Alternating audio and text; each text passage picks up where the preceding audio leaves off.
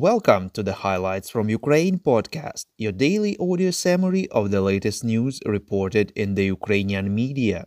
We would really appreciate if you could give us a 5-star rating and leave a glowing review in the app where you are listening to these podcasts, Spotify, Apple Podcasts, and others. This way, more people will learn about our podcast. My name is Artem, and here is the news. For 210 days, Ukraine stands strong against the forces of the Russian invasion. Russian President Vladimir Putin declared partial mobilization in Russia, reports BBC News Ukraine. According to him, only citizens who are in the military reserve will be subject to conscription. Above all, it will be those who served in the armed forces, have certain military specialists and relevant experience. In his video address, Putin claimed that the Western countries want to weaken, divide, and destroy Russia, reports Hromadske. He also accused the Ukrainian authorities of refusing negotiations due to the alleged instructions of Western countries.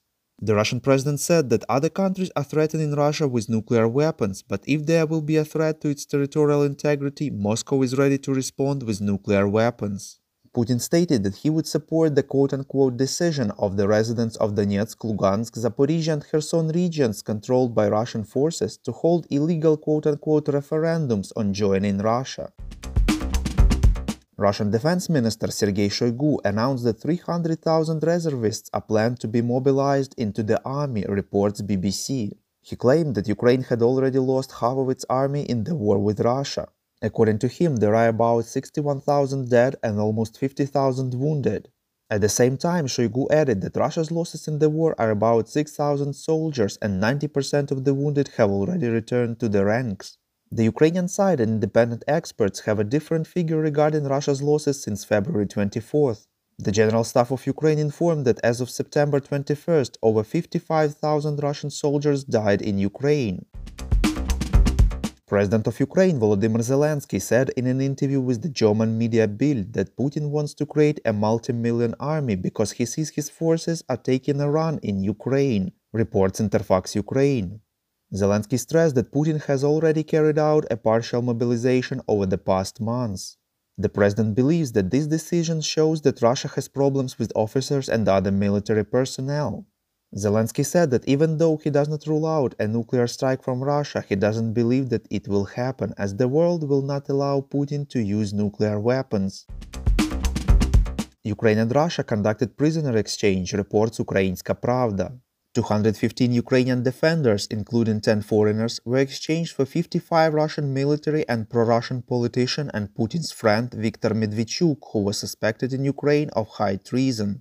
According to the head of the president's office Andriy Yermak, among those who were released, many were taken captive in Mariupol. 108 are fighters of the famous Azov regiment.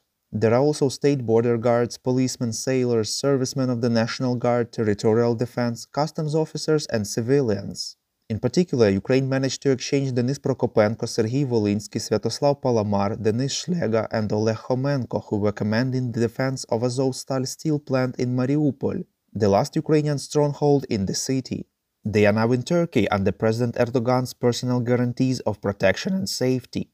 Several women fighters and medics were exchanged as well, among them known medics Katerina Polishuk, Mariana Mamonova, Yana Shumovetska and Anastasia Chernenka. Some of them were pregnant when captured. It was also possible to return 10 foreigners who defended Ukraine. Among them are those whom invaders illegally sentenced to death. They were delivered to Saudi Arabia. In his evening video address, President Volodymyr Zelensky said that this exchange is clearly a victory for Ukraine and all Ukrainians. Quote, "We remember all our people and try to save every Ukrainian. This is the meaning of Ukraine, our essence. This is what distinguishes us from the enemy. We value every life." Unquote. He disclosed that Medvedchuk was exchanged for 200 Ukrainian military and 55 Russian prisoners of war, exchanged for 5 military commanders from Mariupol. According to the agreement, they will remain in Turkey until the end of the war. Zelensky stressed that their families will be provided the opportunity to see them.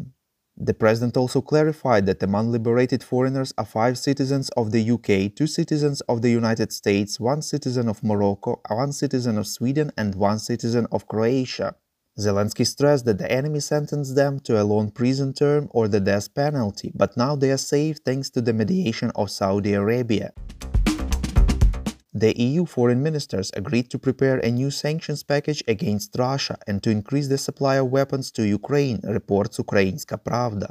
It is expected that the new package of sanctions will target more significant sectors of the Russian economy and people responsible for the war of aggression in Ukraine. The EU ministers will hold their next official meeting in mid-October when the sanctions package could be formalized. We would really appreciate if you could support us on our Patreon. Even $5 a month will help us to continue our work and present to you the latest news from Ukraine. As a token of our gratitude for your support, you will get access to a series of exclusive episodes on wartime life in Ukraine. From this series, you will learn how ordinary Ukrainians live in times of invasion, what they eat, how they travel, celebrate, what music they listen to, and much more. To subscribe to our Patreon, follow the link in the description to this episode. Thank you. We call on you to demand from governments of your countries to impose the toughest sanctions possible on Russia and its citizens to stop their invasion of Ukraine.